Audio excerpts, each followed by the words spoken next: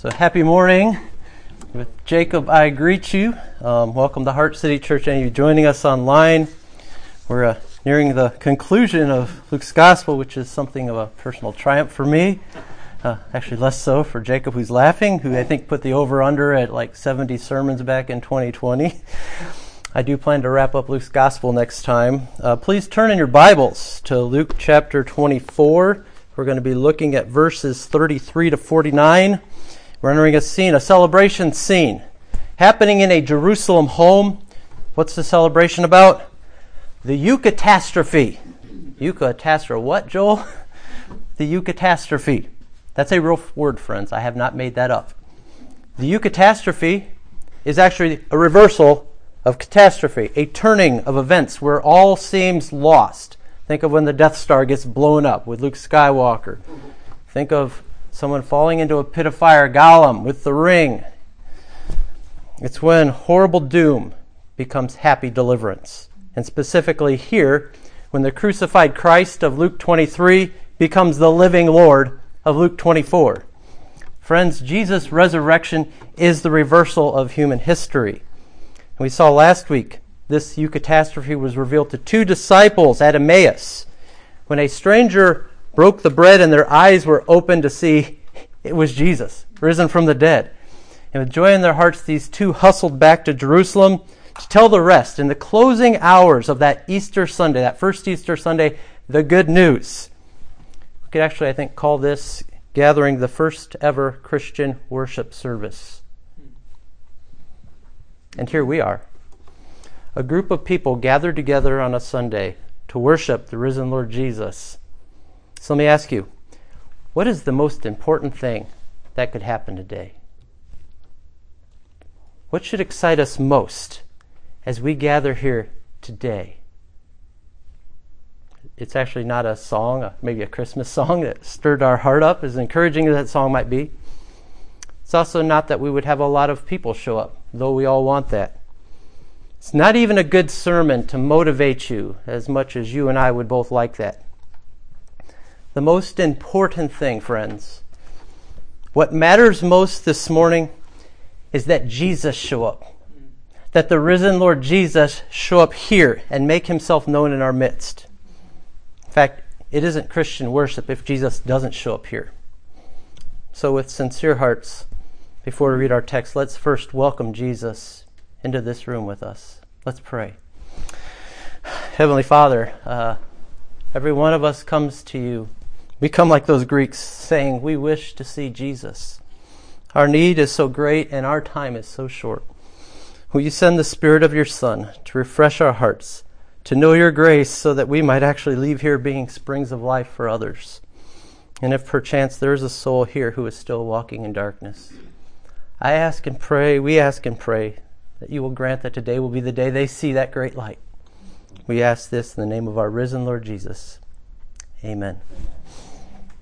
Now hear the word of our God from Luke chapter 24, starting in verse 33. And they rose that same hour, the two from Emmaus, and returned to Jerusalem. And they found the 11 and those who were with them gathered together, saying, the Lord has risen indeed and has appeared to Simon. Then they told what happened on the road and how he was known to them in the breaking of the bread. As they were talking about these things, Jesus himself stood among them and said to them, peace to you. But they were startled and frightened, and they thought they saw a spirit. And he said to them, why are you troubled? And why do doubts arise in your hearts? See my hands and my feet, that it is I myself? Touch me and see. For a spirit does not have flesh and bones as you see that I have. And when he had said this, he showed them his hands and his feet. And while they still disbelieved for joy and were marveling, he said to them, have you anything here to eat? They gave him a piece of broiled fish, and he took it and ate it before them. Then he said to them, these are my words that I spoke to you while I was still with you, that everything written about me in the law of Moses and the prophets and the Psalms must be fulfilled. Then he opened their minds to understand the Scriptures, and said to them, thus it is written, that the Christ should suffer and on the third day rise from the dead, and that repentance and forgiveness of sin should be proclaimed in his name to all nations, beginning from Jerusalem. You are witnesses of these things. And behold, I am sending the promise of my Father upon you. But stay in the city until you are clothed with power from on high. The grass withers, the flower fades, but the word of our God endures forever. In this first ever Sunday worship service, Jesus shows up to encourage his disciples and to open up the word. And the service ends with Jesus' call for them to be his witnesses. Jesus' final words in Luke, actually, is a transfer of the kingdom mission to this group, which I find quite remarkable in light of their response to his resurrection here. Did you notice the emotional roller coaster they're on? I mean, they went from sad to glad in Emmaus, and from cheer now to fear in Jerusalem. So Jesus asks, why are you troubled? Why do doubts arise in your hearts? And after proving he's really there, then we read, they still disbelieved for joy and were marveling. Does this surprise you that Jesus entrusts the mission to this crew and to us? When you hear that the mission to go out and witness to the world is entrusted to you, what troubles rise up in the living room of your life? What doubts rise up in your hearts? As I considered that question this week, I recalled once being a small, skinny boy with monkey-like qualities. I would climb this tree in my backyard until I was high enough to see the whole neighborhood, until my mom caught me. And I would look out at all my neighbors and think, how many of them didn't know about Jesus and his love for them? And I'd feel troubled because I felt that I really doubted that a small boy like myself could convince anyone. And worse, I often doubted that when I would try and witness that Jesus was actually there with me to help me. But now I'm big. And I still find often that my heart is troubled and my witness is weak. And doubts arise faster than those whack-a-moles that I used to hate on that stupid arcade game. And I'm not alone. A recent poll I just read last week said that 61% of church-attending Christians have not attempted to witness to a single soul in the last 6 months. And still, Luke's gospel ends with Jesus' call to witness to all nations. And praise God for that, because all includes America. And our nation is in desperate need. Jesus has our nation and this community on his list to be reached. And as I meditated on our community, I actually had a song that came to me by the Goo Goo Dolls. Now, I don't want any of you older folks groaning. Yes, your generation has generally more meaningful lyrics, but clearly my generation claims the title for best band names, okay? The song Iris by the Goo Goo Dolls begins, and I'd give up forever to touch you, because I know that you feel me somehow. You're the closest to heaven that I've ever been, and I don't want to go home right now. Now, the song actually was written for a movie called City of Angels. I'm not recommending it, actually. Nicolas Cage plays an angel who falls in love with Meg Ryan and chooses to stay Earthside. And Johnny Resnick of the Goo Goo Dolls was inspired by what it would be like to love someone so much that you would sacrifice your immortality to be with them. I hear a gospel echo, but it doesn't go gospel. Let's take in the chorus. And I don't want the world to see me, because I don't think they'd understand. When everything's made to be broken, I just want you to know who I am. I'll confess that chorus makes my insides groan every time I've actually stopped to ponder it. Such detachment just breaks my heart. For a soul to pull the blankets over their life in hopes of becoming invisible. To be so lonely to feel like not a single soul in this world could actually get me. Why is that? Actually, we heard the reason. When everything's made to be broken. Did you get that line? When everything's made to be broken. Wait, seems like the record is actually on skip from the generation before. Remember this? Broken cutters, broken saws, broken buckles, broken laws, broken dishes, broken parts. Streets are filled with broken hearts, broken bodies, broken bones, broken voices on broken phones. Take a deep breath. Feel like you're choking. Everything is broken. Anybody know who that poet is? Bob Dylan. In our world, everything falls apart, including relationships, right? Which explains our loneliness, our shame. But then comes that last line from the Goo Goo Dolls. I just want you to know who I am. I watched a concert where Johnny Resnick turns the microphone to the crowd, tells them to take it home. And it brought tears to my eyes watching this massive crowd. Thousands of people pumping fists, screaming out with one voice, I just want you to know who I am. The questions that came to my mind is, who's the you that they want to be known by? Do they even know why their hearts are so restless? Lives longing to be loved, but lost in loneliness, hardwired for heaven, but hijacked by hell. That's my generation, by the way, now grown up. Many of our family, our friends, our neighbors. It's actually that lady on her porch, her eyes red as she had a broken voice on the phone, crying as Jamie and I walked by last week, apologizing to someone for being such a mess and for always complaining to them about her messed up life. I was wondering if anyone had ever witnessed to her about the immortal Jesus who came down from heaven and out of love entered into our brokenness, became human to touch you and I. And even as I say that, I'll confess, doubts arise in my heart that she would actually have an ear to hear me. If I'll be honest with Jesus, which is actually the best policy because he knows my heart better than myself, inside me is a battleground between fear and faith all the time. Problem is, I haven't fully grasped just how good the news is, which means my emotional response to witnessing is actually not grounded in truth. Which makes me glad that God has actually brought me here today to hear my own sermon and to bring you here as well to hear his word, because God wants to firm up our faith. And I hope you feel the same, because I do believe we're primed for revival, that the harvest out there is plentiful, and the best part, Jesus is here in our midst, just like he was with these disciples. So let's look at this text. Verses 33 to 37. And they rose that same hour and returned to Jerusalem. And they found the 11 and those who were with them gathered together, saying, The Lord has risen indeed and has appeared to Simon. Then they told what had happened on the road and how he was made known to them in the breaking of the bread. They were talking about these things, and Jesus himself stood among them and said to them, Peace to you. But they were startled and frightened and thought they saw a spirit.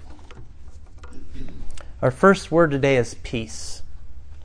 Jesus provides peace. Though the peace is not initially appropriated when Jesus showed up to offer it, these disciples freak out, thinking Jesus is a ghost. Why? Because this is a really dramatic entrance. Luke is telling us that Jesus didn't enter this room like we did through the doors, okay? His entrance was supernatural. He simply appears in the room proclaiming peace to you. And not by putting up two fingers, okay? That's not what he's doing here, saying, peace, bros. No, that's not what's going on here. No, Jesus is providing a peace that is a balm to calm the pensive, fearful, doubting heart. I know that's just what some of us need today.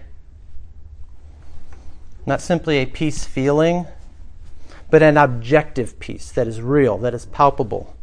Shalom, that actually relieves the dread inside that we bear due to our guilt and our shame. Like these disciples. Do you remember what they did just prior to this? J.C. Ryle writes, they had shamefully forsaken their master and fled. They had broken their promises. They had forgotten their profession to die for their faith. All of them had proved to be backsliders and cowards. But our Lord does not say one word of rebuke. Calmly and quietly, he appears in the middle of them and starts talking about peace. Peace to you. Jesus is amazing. Maybe that you're here and you're a not yet follower, maybe joining us, a not yet follower of Jesus, and you carry a lot of guilt for evil deeds. And if someone asked you to review your past, you would hear that beep, beep, beep. A great big dump truck backing up, ready to just dump an unbearable load of shame on you. I know that's the case of some of you. Friends, look at these cowardly disciples who betrayed and abandoned Jesus in his hour of greatest need. And Jesus says to them, peace for you, peace. And he says to you, come to me and find this peace. Let it be rest for your souls. Friends, there is no such thing as too great a sinner for this Savior. And I've actually had folks argue loudly with me that their sins are too great. You know how I answer when they get that way with me? If you think so, you're either ignorant or arrogant. You think you can out-sin this Savior? Get with the peace program or get over your proud person. Jesus is God in the flesh, infinite resources, and he shed his own blood on the cross to cover all our sins. You see, the blood bank of Jesus never runs dry. Never runs dry. The question is, will you open an account? How do we do that, Joel? Faith. Faith is the way we do business with God. You bring all your sin to him, you confess it, and be done with it.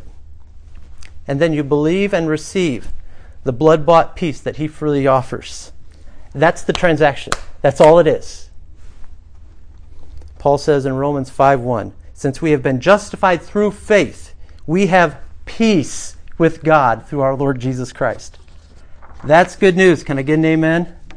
Amen. You are declared righteous before God, right with him, sinless and shameless, by simply believing, receiving by faith the gift of Jesus' death and resurrection for you. And because you're right with God, no matter what happens in this world, you have forever peace. You're forgiven all your sins just like these backslider disciples. So let's recite for a final time our verse of the month. It's found at the bottom of your page. Let us say together, if you declare with your mouth, Jesus is Lord, and believe in your heart God raised him from the dead, you will be saved. Praise God. We've planted that truth in the soil of our souls, and we can profess that, and we'll be strengthened in our faith in Jesus' resurrection, which is what Jesus wants us to do as we look at our next verses. Verse 38, and he, Jesus, said to them, why are you troubled? And why do doubts arise in your hearts? See my hands and my feet, that it is I myself. Touch me and see.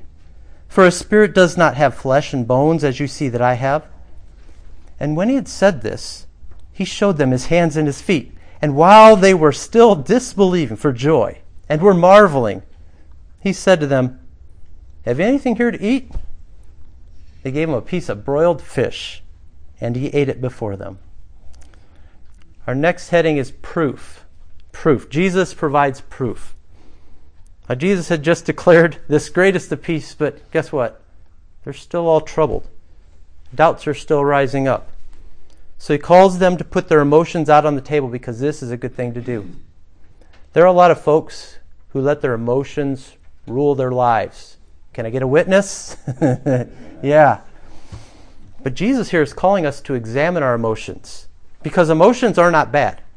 The motion in emotion tells us it's supposed to move us somewhere. That's what our emotions are supposed to do. God actually gave them as heavenly homing beacons to point us towards Christ, to get us that direction. But sometimes our emotions can get twisted and tangled and lead us to bad places. I won't ask for a witness there. Remember the song? Why should I feel discouraged? Why should the shadows come? Why should my heart be lonely and long for heaven and home when Jesus is my portion? My constant friend is he. You know what that song does? It teaches us to ask questions about our feelings and about the experience of the trials that come our way. To check our longings for heaven in the light of the reality of our constant friend, Jesus. And friends, Jesus draws near and makes himself real every time you call him, and it doesn't matter about how you feel about it. Feelings and faith are not the same thing. Now, I know we don't naturally turn outside ourselves. That's not natural, and here's why. Since that day our first parents chose to rebel in Eden, we are by nature self-centered. We turn inward. Our song since Genesis 3 has been, I just want you to know who I am. But that demand doesn't work. Why not? Because it puts us at the center of the universe. And Jesus corrects that right here. There's a chiasm in verses 36 to 43. I won't try and explain that, but basically, Luke puts verse 39 right at the center. It's like he's highlighting and underlining it. And he's focusing on Jesus' words, it is I myself. But in the Greek, Jesus says, ego eimi. Ego eimi. Okay, which smarty pants here knows what that means? Right, nobody wants to be a smarty pants. That's a bad way to ask a question. Okay, I'll be the smarty pants. It is the divine name of God. I am. As God told Moses back in Exodus 3:14, when God said, I am who I am. Luke actually quotes Jesus saying this 3 times, and all at the end of the gospel. And the last time he did it was when Jesus was at his trial, and he was asked if he was the Son of God. And Jesus said in Luke 22:70, I am. At that point, they knew what he meant, and they condemned him for blasphemy. Do you see what Jesus is doing when he says, I am? In this text right here, in this room full of emotionally overwhelmed, doubting disciples, Jesus says, I am. I am God, who is with you and for you. And I'm in resurrection flesh. Take in the proof of my person. See my nail-pierced hands? See my feet? Touch me. Know I am real. And do you get the reaction? Luke says they disbelieved for joy. I meditated on that a lot this week. But any of you ever thought of the glorious God being our friend in the flesh? That's just way too good to be true. Way too good to be true. It's such good news. It just makes our minds explode, right? If you try and think about it. We can't take it in like these disciples. Even as Jesus says, dear one, I just want you to know who I am. I just want you to know who I am. And it's when you know who I am, Jesus says, then you will begin to understand who you are and what you will become when faith becomes sight. Jesus is showing us the resurrection life that we all long for. Yet often we still need more convincing, don't we? So Jesus says, hey Levi, what'd you guys have for dinner? Is a fish fry? Great. Can you go heat up something in the microwave for me? Oh, and Matthew, give me the tartar sauce too, okay? And Jesus eats fish for everyone to see. And you know what? This is not just good news for you fish lovers. It's good news for all of us who love good food, who love the beauty of spring flowers, who love gardening, who love building things, who love to play games, who enjoy our pets. Jesus is providing here proof that when we're raised from the dead, we're going to find heaven to be fantastic. I know some folks today, the ideas are propagated that life in heaven is some disembodied state where we get wings and head halos, and we walk around on streets of gold and we strum harps while we're floating in the clouds. And if that's what we're called to win people to out there, we're sunk. That doesn't excite me. Not at all.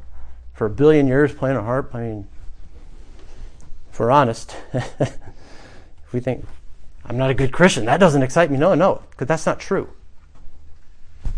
Jesus knows we will miss a lot of the good things of this world, and that's what he's doing by eating this fish. Jesus is showing us that while our bodies are going to be changed for the better, I see a few of you excited about getting new suits here, right? Jesus is saying while our spiritual bodies are going to be better than these physical ones, we're not going to just lose all our physical senses. All that is going to happen is we're going to gain additional senses, spiritual abilities. It's going to be glorious, the resurrection life. But we're not going to lose the good things of this world Rather, they will be made better in the new creation.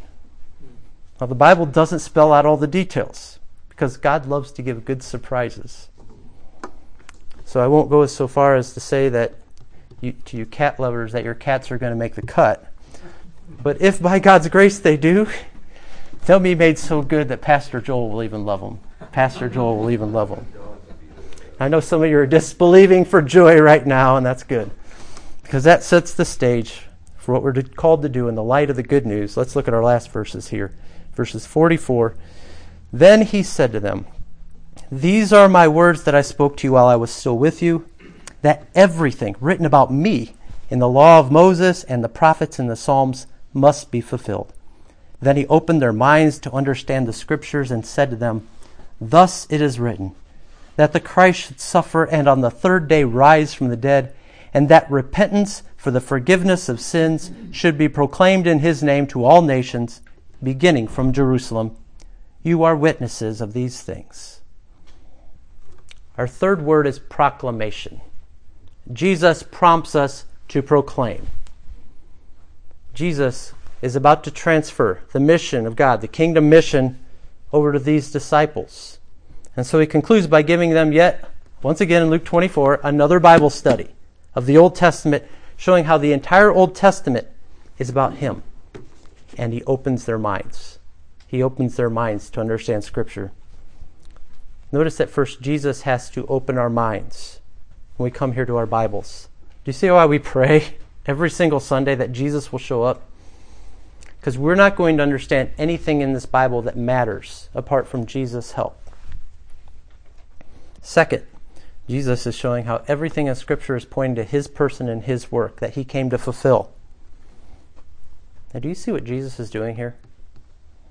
He's saying, do you truly want to know me? Then you need to know your Bible. You need to know your Bible. Pastor Joel can't know your Bible for you. If you want to know me, you need to know your Bible.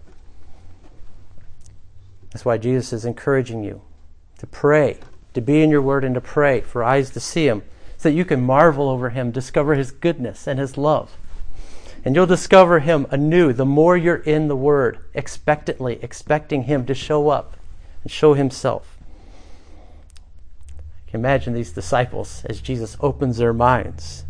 I mean, the Old Testament study that they had here, it was like a mystery novel where the answer is finally revealed at the end, right? I mean, you ever read a good mystery novel and you're like wondering who done it? Then you get to the end and you have that aha moment, you're like, it was him all along. And you're amazed. And it's so good you go back and read the book over again in light of what you now know. And you're seeing all these clues that you missed before. And Jesus would have started with Genesis 3:15. After everything was broken, when our first parents disobeyed God and obeyed the serpent. But God gave that promise of the seed of the woman who would crush the head of the serpent. And Jesus would show that he was that seed. He was also the greater Noah. He was also the seed promised to Abraham, the Passover lamb, the rock in the desert, the better Joshua, the son of David. And Jesus then concludes his study and says, mission accomplished.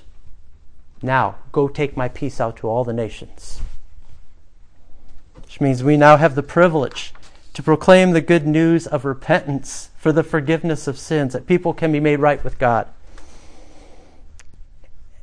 And I know it doesn't seem like privilege sometimes when we get out there.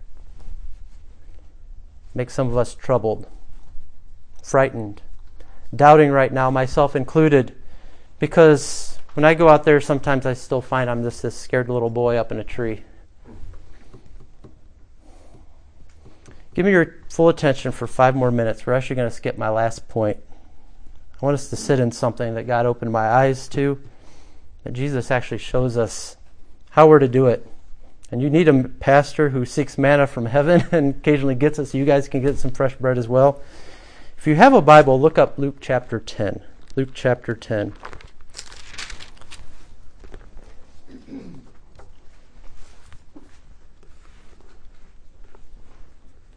If you don't have a Bible, I invite you to do this for your homework for this week. Read over this passage, verses 1 to 12.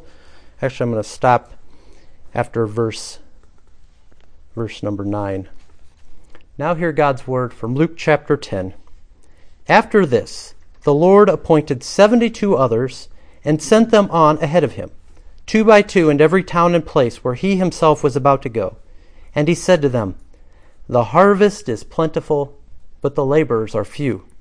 Therefore, pray earnestly to the Lord of the harvest to send out laborers into his harvest. Go your way, behold, I am sending you out as lambs in the midst of wolves. Carry no money bag, no knapsack, no sandals, and greet no one on the road. Whatever house you enter, first say, Peace be to this house. And if a son of peace is there, your peace will rest upon him. But if not, it will return to you. And remain in the same house, eating and drinking whatever they provide, for the laborer deserves his wages. Do not go from house to house. Wherever you enter a town and they receive you, eat what is set before you, heal the sick in it, and say to them, The kingdom of God has come near to you. Did you just get that there? The 72 are to enter houses, proclaim peace, and if received, eat whatever is given to them. Was that deja vu? This is what Luke told us Jesus did in Luke 24. I will leave it to you to discuss that over afternoon coffee. Right before this, Jesus in Luke 9 commissioned the 12 to do the same thing. We all know their names. Why this section now, the very next chapter, this 72? And who are these 72? Only God knows. They didn't make it in the Bible. They're folks like you and I. Though I confess I had to try to get in. Jesus, will you just please give me a mention? Inspire Luke to put Joel Irvin in there. Just give me a footnote. Oh, and please tell Luke it's Irvin, not Irving or Irwin or Urban like I got in the restaurant the other day. It's Irvin with an I. Please just write. I'll write it down and give it to Jesus. Give it to Luke. No, I didn't get in there, did I? None of these 72 did. That's okay. It is enough to get to do Jesus' work. And here's how we do it. The harvest is plentiful, but the laborers are few. Therefore, pray earnestly for laborers for the harvest. Now, I used to think that this just meant pray to God to raise up more pastors, to raise up more church planners. We tend to think from a top-down model. That's not exclusive, no. There's another way. Luke 10 is given after Luke 9 to say, no, there's others who need to go out, and there are others out there in these towns you're going to go to, in these houses, that are simply seeking peace, maybe in that crowd. And they don't even know where to find it. But we do, and that encourages me. There are folks out there looking for Jesus, but they don't know who he is, even as I'm looking for them. Do you remember the joy of when you first believed? Was God already at work in your life and heart? I think we need to go back to remember when we first believed and we first had this good news that was just too good to be true, and we had to share it with others.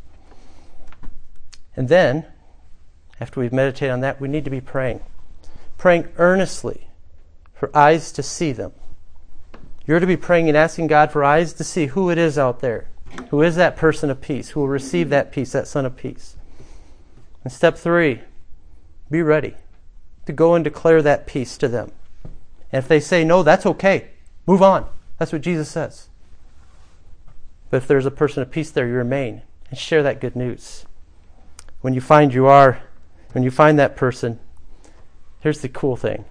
Not only will you bring them the joy of Jesus, but you'll be the catalyst for a whole bunch of other people in their circle, because they're the laborer for the harvest. They're the laborers who are going to bring people to Jesus through their witness. This came to me, not actually till this morning, but God reminded me this on Friday. It didn't dawn on me till this morning, because about 15 years ago, I had just turned back to Christ, and I had the excitement of these Jerusalem disciples. And I was at work sharing the gospel, giving out Bibles. I went over to a co-worker's house. I don't really remember the conversation. All I can say is I didn't get any fish sticks. About 6 or 7 years later, a visitor, a young man, walked up to me at the other church after the service, and he said, "Hey, you remember me?" I said, honestly, I have no clue who you are. And he told me that he was the teenage son of that coworker. And when I visited his dad, I actually planted a seed in his life unknowingly, because he went to college shortly afterwards, found a campus ministry in a church, and he got saved. He credits me for that.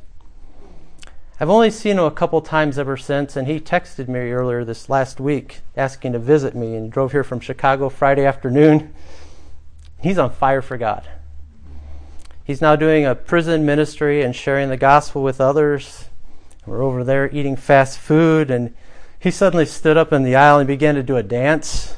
It was a dance that he was actually teaching prisoners in his anger management class, based on a James verse that I had showed him actually was a new rhythm by which to do life. And I watched his moves as he's quoting this Bible verse, and I thought to myself, this is incredible. Not the dance. No, not the dance in Dairy Queen. That was embarrassing, actually. But I was wondering, and actually I was wondering how this went over in the prison as well. What was incredible to me was that he was a son of peace who found it because of me. And now he's praying and he's sharing with others the good news. There's a whole bunch of other people he's passing the peace on who are going to do it to others. I'm glad Brian came here this morning, because that's what he's doing when he takes the gospel to these remote villages, 5 hours down a riverbed to find somebody, and he's just looking for one person apiece. Brian can't harvest all of them, but one person apiece in Nicaragua ends up reaching a whole other group. So let's be praying as I conclude, and let's be willing to let the Spirit lead us to share the peace of Christ. I know I'm past time, and I didn't get to our last verse or our last point, which is promise, if you want to write that down. So you have to come back for the Luke finale. But I'll leave you this teaser. The promise makes us the most powerful people on the planet. Let's pray. Heavenly Father, thank you for Jesus. He is our everything. He is our all. And sometimes it's just too good to be true. I ask and pray that you'll continue to give us the Spirit of the risen Christ, and continue to fan to flame those embers in our hearts of how good this news is. And then I ask that you will put it on our hearts to be praying for eyes to see. Give us a new vision system by which we might begin to see those around us who are seeking that peace that you want to provide. You're already at work all around us. Lord, your primary work is not here in the church. Your primary work is out in the world, and the church is the instrument by which we are to bring forth that peace to the nation. So I pray that you'll help us here at Heart City. I pray you'll help Brian in his ministry, Lord. And I pray that you'll help all these churches in this area through reaching out with the good news. And I want to see our churches full, Lord. We do. We want to see our churches full. So help us to be a people of prayer and a people of peace, ready to proclaim all that Jesus has done for us. We pray this in his name. Amen. Amen.